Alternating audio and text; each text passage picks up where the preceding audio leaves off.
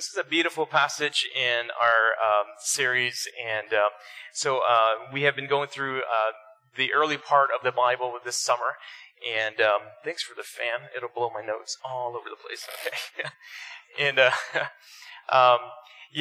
this portion of Nehemiah is actually describing an Old Testament revival, and so it's describing this thing that's happening among God's people. That if you've never heard the word revival, you may not understand what we mean when we say that, or maybe you've heard it in other contexts and you're thinking, oh, it's when evangelists set up tents and then they emotionally manipulate people and stuff like that. And that's not the concept of revival. Revival usually comes when a people of God gather together for a certain purpose and God's presence manifests, or He makes himself known to his people and they repent, and then that spreads out to the rest of the community in the city. And so that's what we pray that God would do here in Toronto. That's what we pray that God would do here at Trinity Life. And so, Mike and I, as we've been praying and we've been saying, God, what is our role in your greater revival here in Toronto? And we know that it's to lead you guys faithfully. It's to love you guys as God has called us to love you as your pastors. And it's to also lead with vision, and it's to lead with leadership development, and it's to lead in discipleship. We know that this is what God has called you guys to, called us to as a church. And so, but we also know that, with that, it comes the need for rest, the need for break. And so Mike and Missy, they were gone for the last 3 weeks. We miss you guys. You're beautifully tanned, So that's what happens when you spend all that time in Myrtle Beach and then out in Europe and stuff like that. So we're so glad that you guys are home safely. I was very upset at them for going to Istanbul for a day, but I'm glad that you guys made it out alive out of Istanbul. So we're praying for you guys. So welcome back. As they're coming back, Lynn and I are getting ready to leave on our extended time off. And so Mike and I, early on, when we talked about taking some time off, we both agreed that 3 weeks is probably a good amount for us for the summertime into the rest of the year. But as you guys know, a few months ago, my mom passed away. And that really triggered a lot of stuff inside of me. And so really went soul searching and asking God what was the best thing that he wanted for us in terms of health, and processing some of those things, and along with some minor health issues that I've had over the past year or so. And through some discernment and counseling and talking to Mike and mentors and stuff like that, we asked our board if we can extend our 3 weeks to 6 weeks, just so we can take some time to spend with one another and with with my dad. And so the board graciously gave us an extended time off. So Lynn and I will be off officially this Tuesday, so don't call me. No, I'm just kidding. You can call me. I just won't be your pastor if you call me. And then we'll be back September 6th. So it seems like such a long time. Like Mike was saying, 3 weeks seems so long. Like 6 weeks is going to be very long.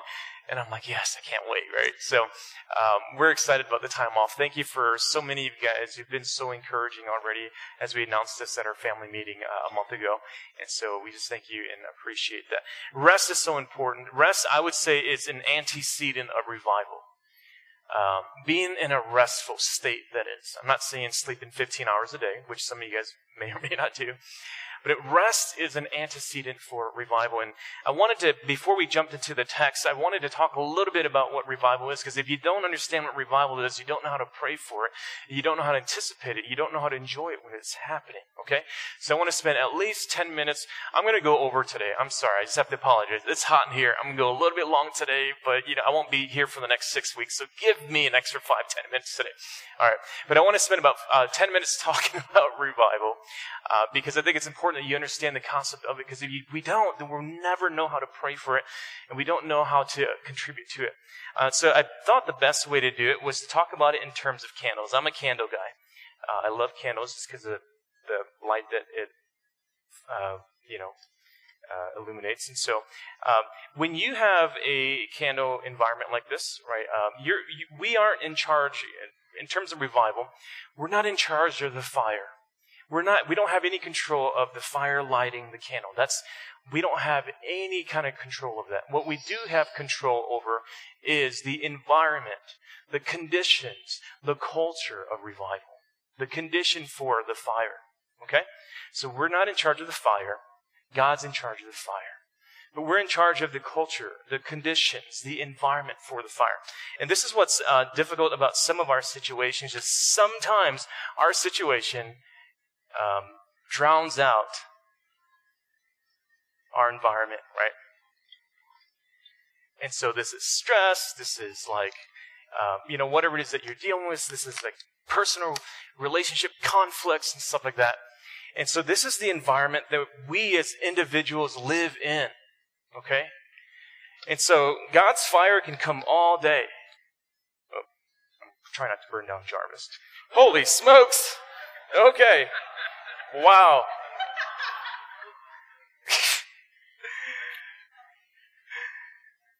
But the environment isn't conducive to fire. I'm not going to light up another one.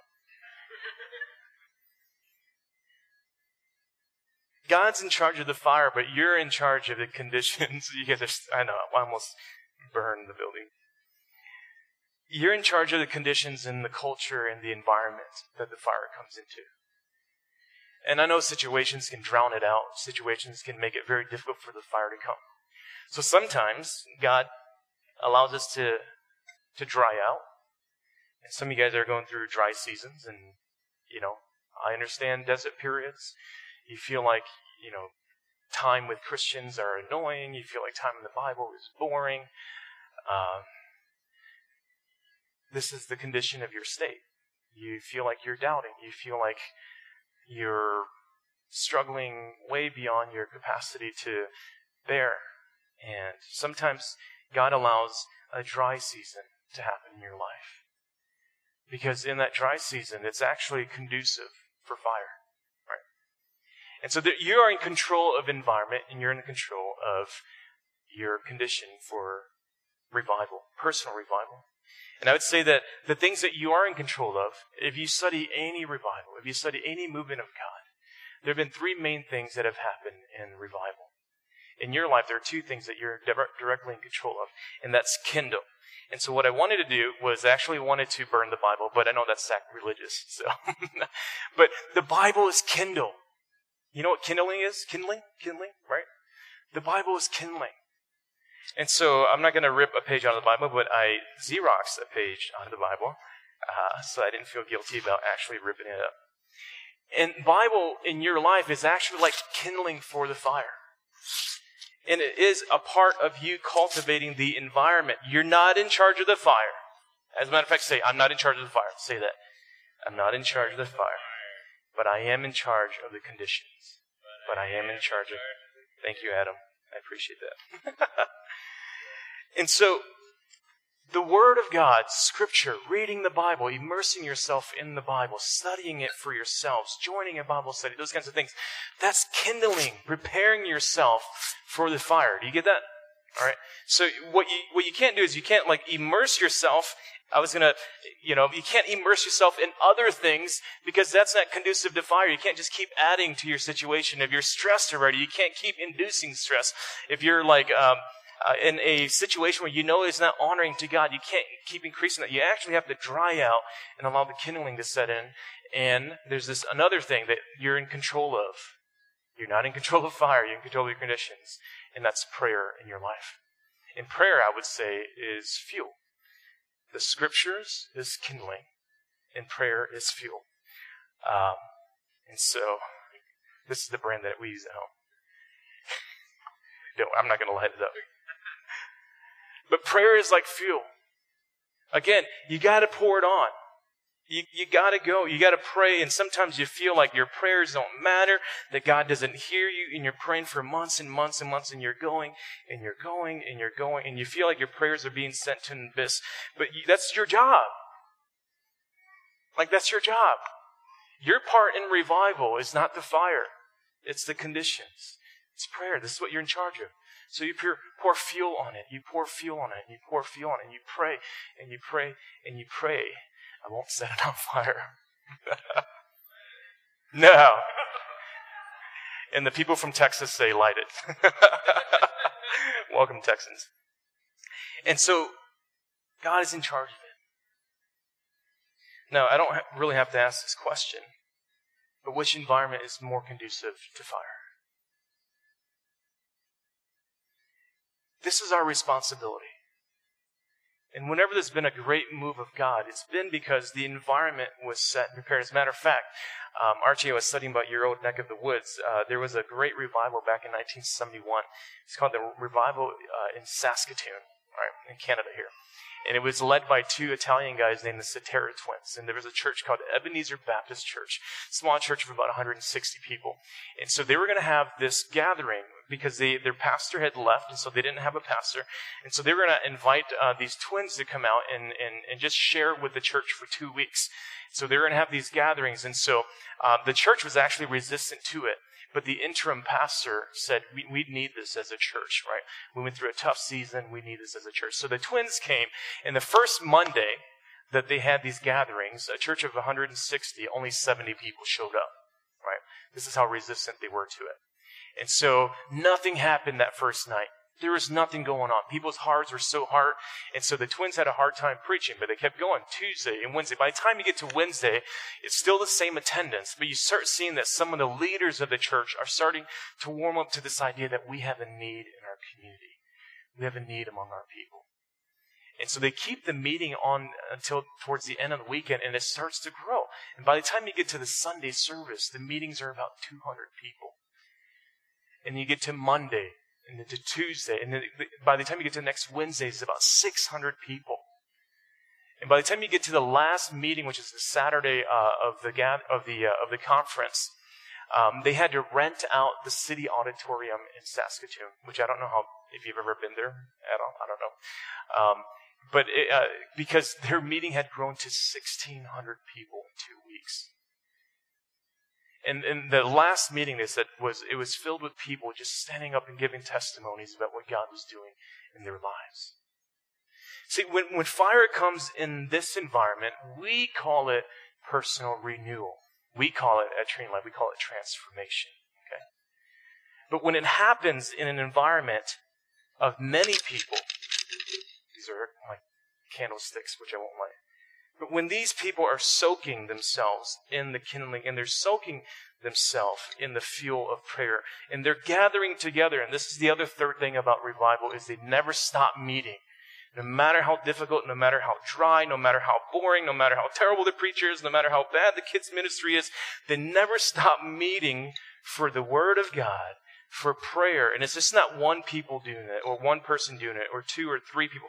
It is the body doing it. And as I was saying, Ebenezer Baptist Church, they had prayed for 2 years for this. And when you get this amount of people soaking in God's Word and in prayer, and God lights a match, then you have revival.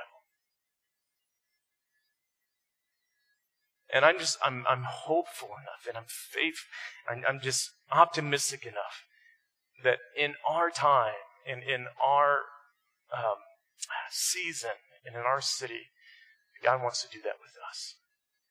But He can't do it if this is the life that we live. We need kindling, and we need prayer.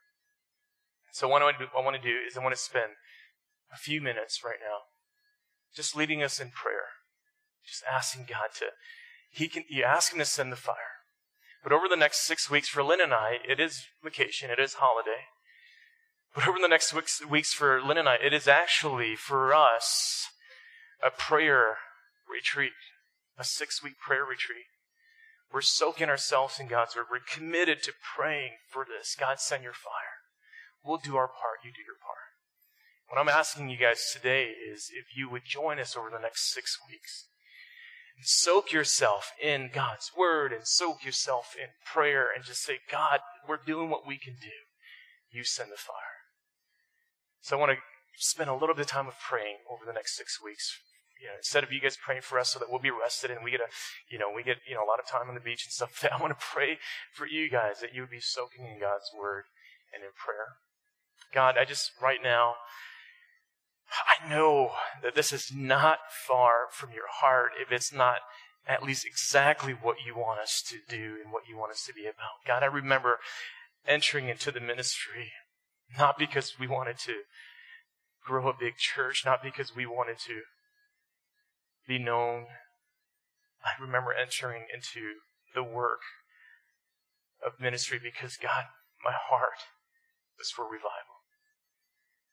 So, Lord, Lynn and I, we promise that the next 6 weeks, as best as we know how, will be in your word and in prayer. We're praying for the world. We're praying for our city. God, I pray you just lead us as a church. I pray that you would lead our leaders, lead us humbly. I pray that you would stuff so many candlesticks, preparing ourselves, soaking in your word and in prayer. And if and when you should choose to send fire, we're ready for it.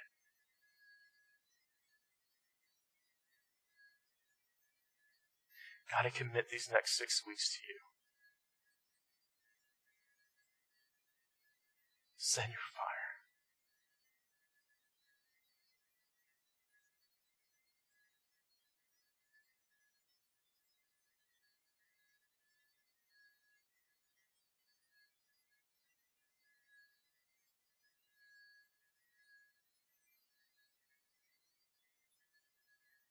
Amen. There's a parable about an orphan lion.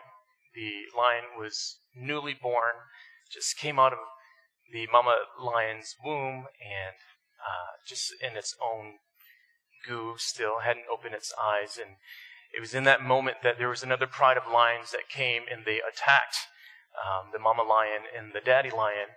And the mom, unfortunately, was killed, and the dad was able to ward off the other lions in time to grab the newly born and throw it into a patch of tall grass.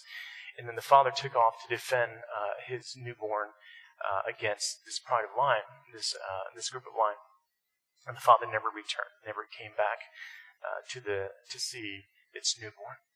And the newborn eventually opened up its eyes, and it saw it was surrounded by grass, and it began to wander into the other parts of the pasture where the grass was softer. And the first thing that it saw, the first actual live entity that it saw, was this herd of sheep.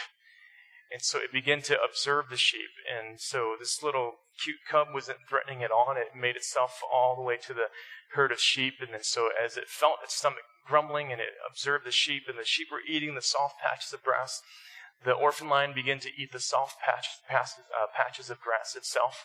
And then as the sheep began to communicate, the lion began to grow, and it thought itself as a sheep as well. And so it thought that in order for me to communicate, I'm going to learn the language of the sheep. So the lion began to go, bah, bah. And so the orphan lion tried to communicate with the sheep in that way. And so they would baa back and forth. And then, inevitably the lion grew and grew and grew, and it was vegan. Some of you guys would be glad to know that this lion was vegan. But it still continued to grow, and it outgrew the other sheep, but it wasn't threatening to them. It wasn't a threat to the sheep because it thought it was a sheep. It was a sheep lion, right? And so one day, a pride of lion, a group of lions, they actually came and they stumbled upon the herd, and they chased after the herd. Some escaped. Many of them got devoured. But the orphan lion was confused because none of the lions went after it. The orphan lion couldn't quite figure out what was going on. As a matter of fact, the alpha lion of the pride was looking directly at the orphan lion. And he himself was confused. And he said to himself, why is that dude acting like a sheep? He couldn't figure it out.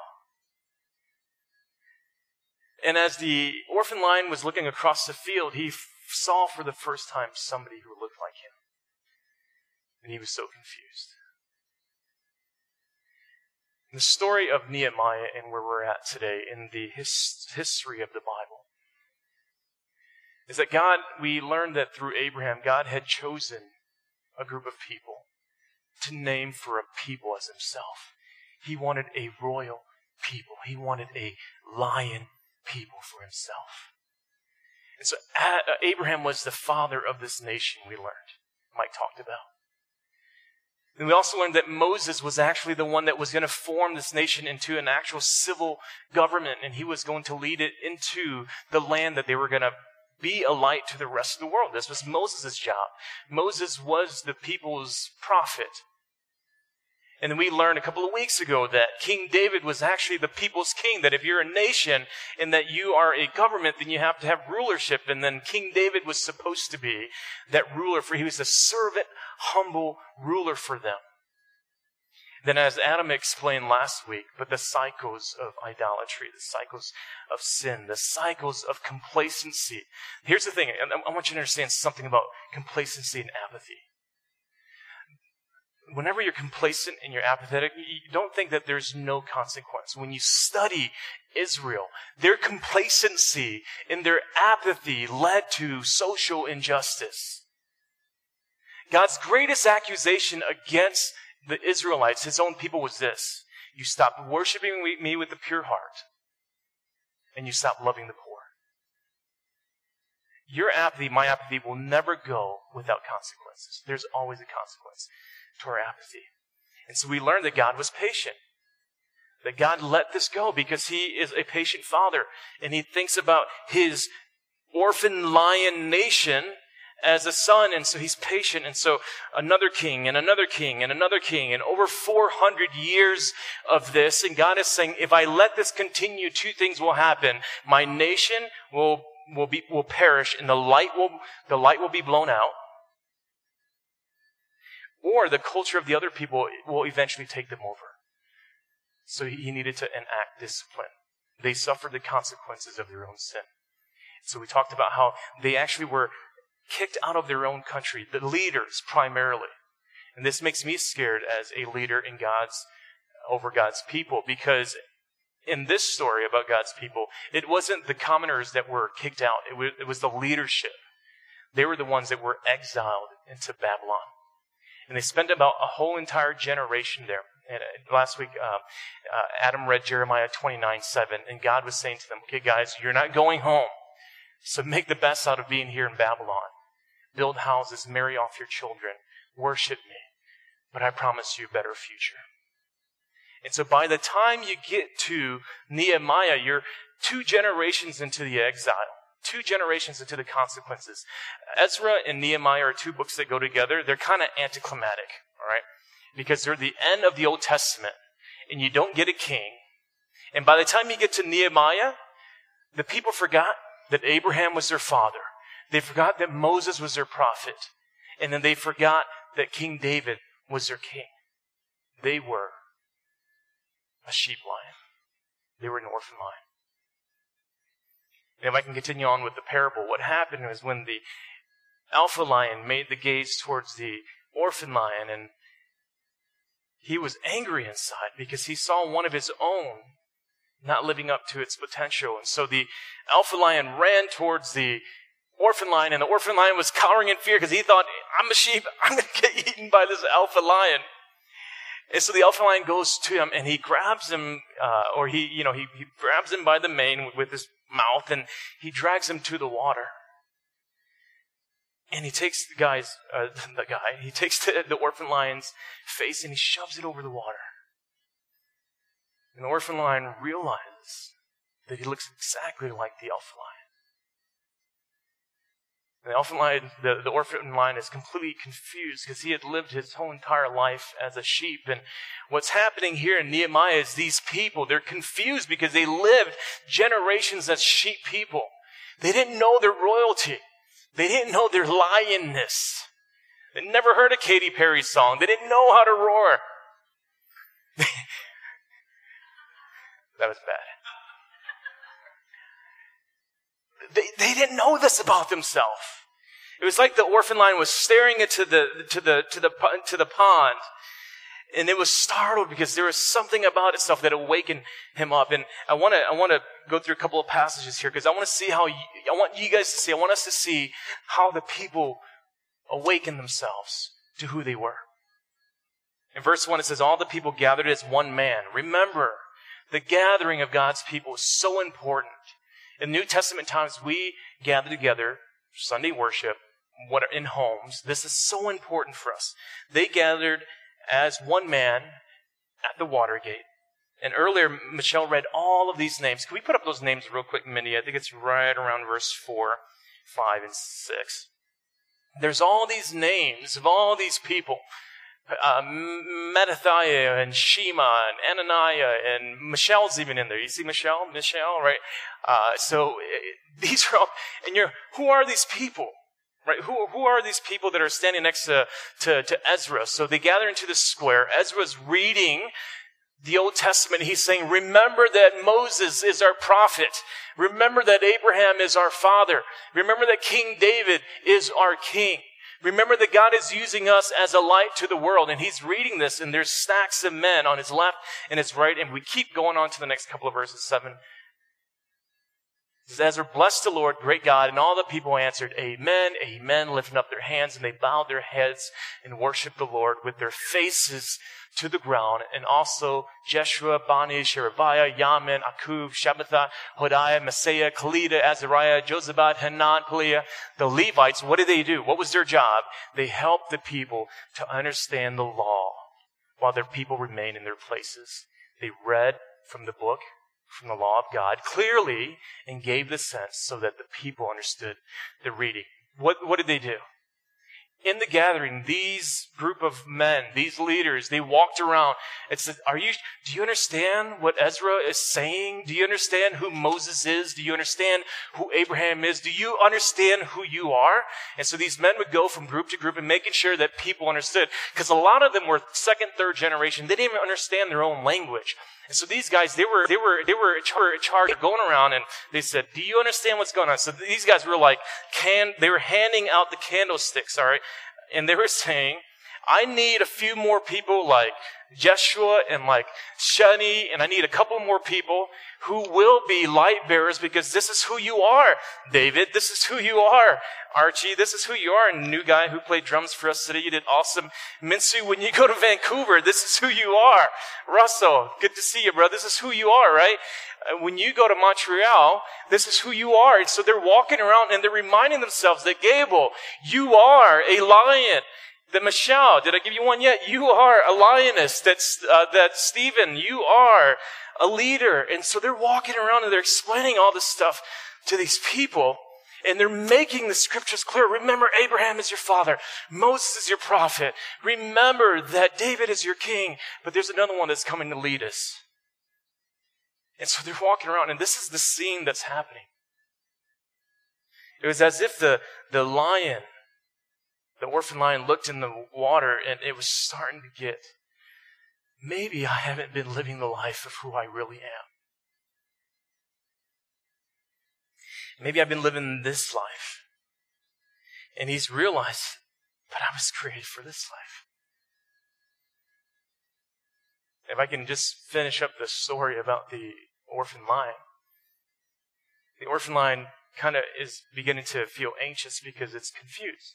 Everything about itself is being reinvented, being questioned. And many of you who have become Christians recently, a lot of your lives are being reinvented. A lot of the things that you assumed about life and society, a lot of things that you thought about what was right and wrong is starting to change, because everything that you lived for before was like a sheep lifestyle. And God has said to you recently that you're a lion. You're a lioness.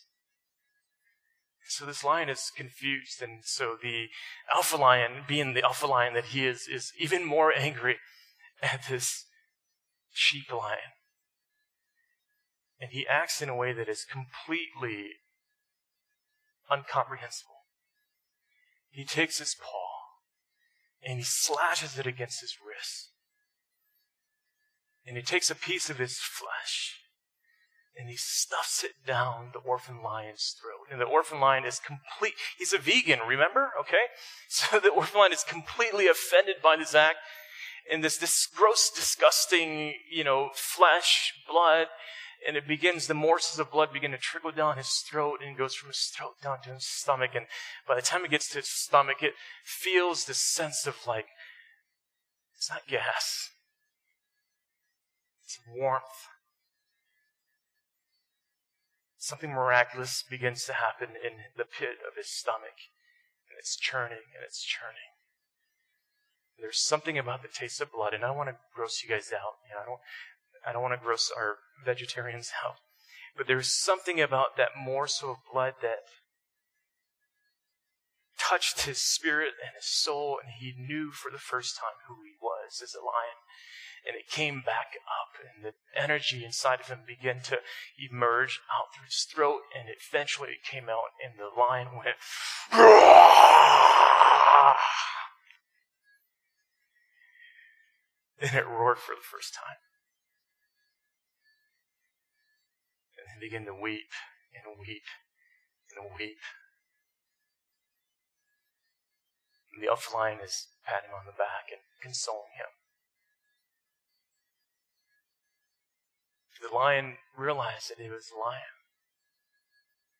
The joy overwhelmed him. The sorrow of all the years, as much as he loved the sheep, and they were so gentle to him, he realized that he had spent all those years as a sheep and not as a lion.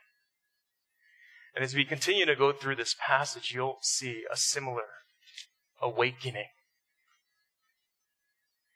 That Nehemiah, who was the governor, Ezra, the priest and scribe, and Levites, who taught the people, said to the people, "This day is holy to the Lord our God. Do not mourn or weep." Why were they mourning and weeping? For all the people wept as they heard the words of the law. They realized that, wow, this is who we are. Then he said to them, "Go your way, eat the fat, drink sweet wine, send portions to anyone who has nothing ready, for this day is holy to our Lord. Do not be grieved. Stop looking to the past. Stop kicking yourself. For the joy of the Lord is your strength." So the Levites claimed all the people say, calmed all the people, calmed them by saying, "Be quiet. This day is holy. Do not be grieved." And then verse 12. And all the people went their way to eat and drink and sent portions to make a great rejoicing. Can I say that when they sent portions, what they did was they were the ones that had enough to eat. So when they sent portions, they were sending it to those who didn't have enough to eat, right? So when you are a person walking in your identity and destiny, don't ever ask the question, will it lead to justice and will it lead to the flourishing of humankind? Because we see here immediately what they end up doing is they start sharing their resources with those that don't have it. And they did that because they had understood the words that were declared to them. They realized that they were a royal priesthood. They were a pride of lion. Something inside them awoken for the first time. And as we agonize as leaders of the church and we're praying and we're saying, "God, would you just awaken us to who we really are?" The noise and the temptations are so strong to remain sheep people. Because sheep people are passive. Sheep people don't take risks. Sheep people act ignorant. Sheep people don't take responsibility. Sheep people don't feel pressured because all they have to worry about is eating their patch of grass and not drowning in the water. God, that's not who you are. I want to share, there was a time, and I've never experienced full-on blown revival the way that I talked about earlier. But there are 2 times in my life where I experienced transformation from this to this. And one of those times was when Lynn and we had just recently got married. And Linda realized, and I share this story from time to time, that she married a sheep boy, not a lion. And so from ages 19 is when we got married, and you can't blame me. I was 19, okay? But you have to blame me because I was responsible for who I was. But between the ages of 19 to about 23, I was a sheep boy. I was passive. I ate grass. And as long as I didn't drown, then I was fine.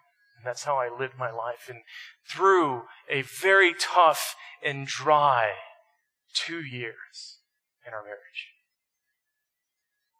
all we knew how to do in that season. Ladies, you need to talk to Linda about this season if this is what you're going through right now in your marriage or in your single life. But all we knew how to do in that season was thrill kindle. We just kept claiming the promises of God in our life. And we weren't even smart enough to know what it meant to make Christ the center of our marriage. But we just kept saying that we were.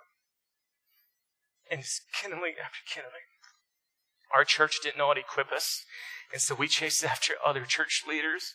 And we said, we're dying. Our marriage is dying. And all they did was they taught us how to pray. They taught us how to read the Bible to the point where eventually I'm like, if I'm going to be a Christian, and I've shared this story before, if I'm going to be a Christian, I'm going to learn the Bible. As an engineer, I don't want to go into pastoral ministry. I'm going to pay my way to learn the Bible. And the 2 years, and God finally lit a match. He dropped it into our lives, and we have never been the same. Never been the same. There was a season where we served our church faithfully, and oh boy, did our church go through a dry spell. Our church went through a significantly dry spell. We served our church faithfully.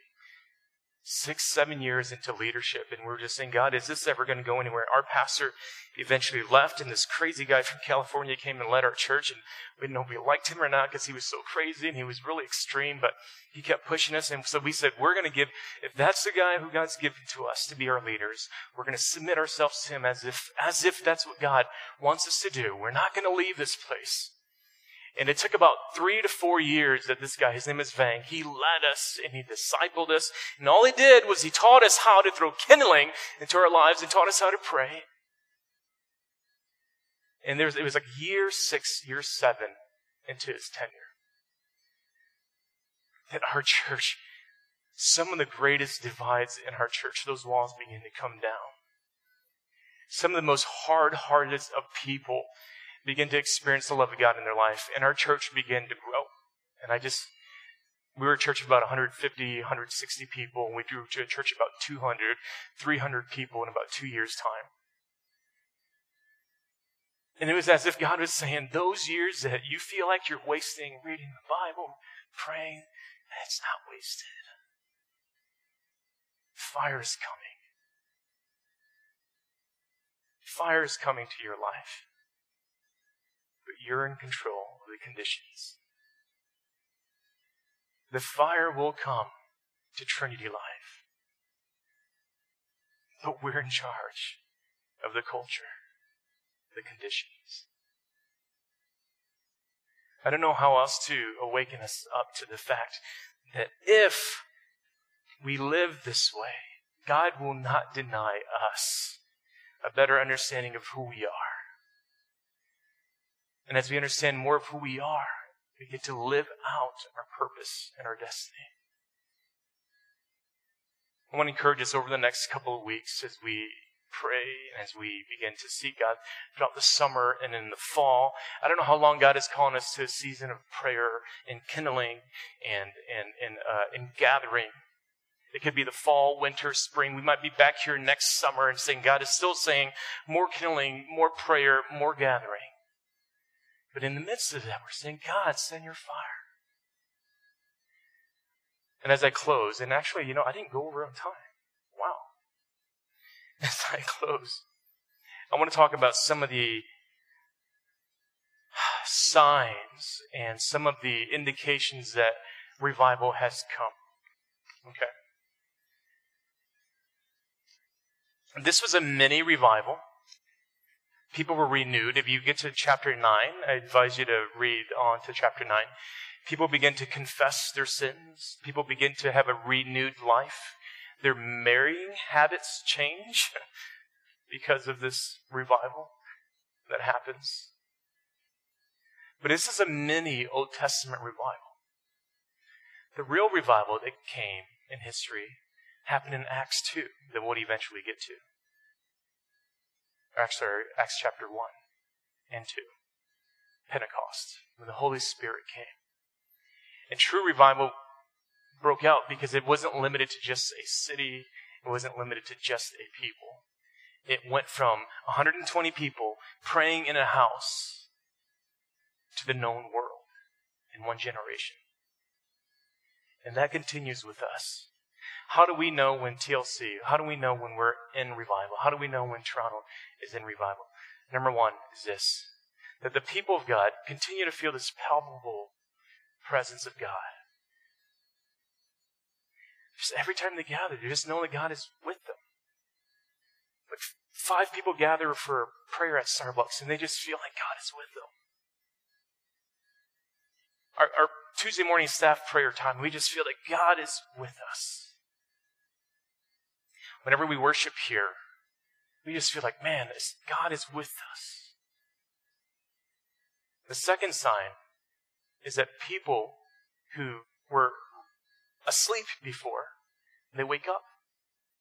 And they start realizing that, wow, I live this sheep lifestyle, but really I am a lion. I'm taking this seriously now.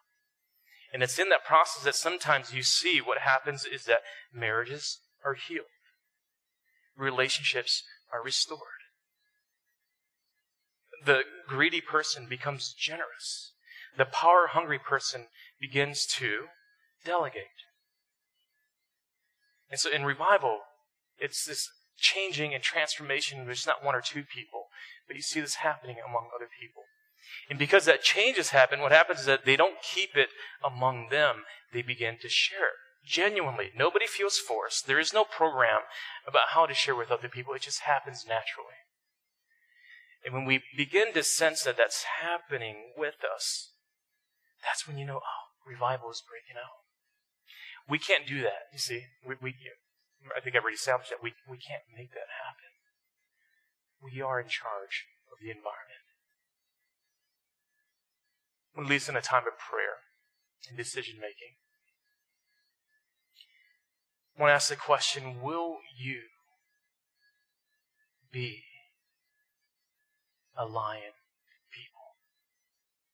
Will you be who it is that God's called you to be? Because it's not easy. And it's not simple. And it's not conducive to your schedule. Because it requires waking up a little bit earlier to be in the Word. It requires taking Tuesdays off or Thursdays off so you can spend time praying with other people. It requires dinners with your neighbors, especially the annoying one. This is how we become lion people in our own city. God, I just thank you that you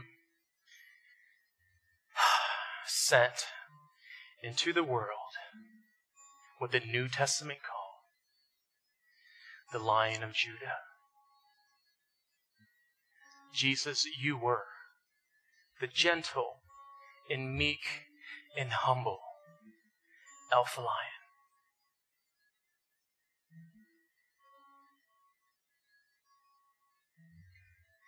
And as you get into people's faces and you do business with them, sometimes it's offensive. This morning, you may feel that God is offensively dealing with you. It's not because He's angry or upset at you. It's because He sees you struggling in your sheep mentality. And He's saying, wake up to who you are.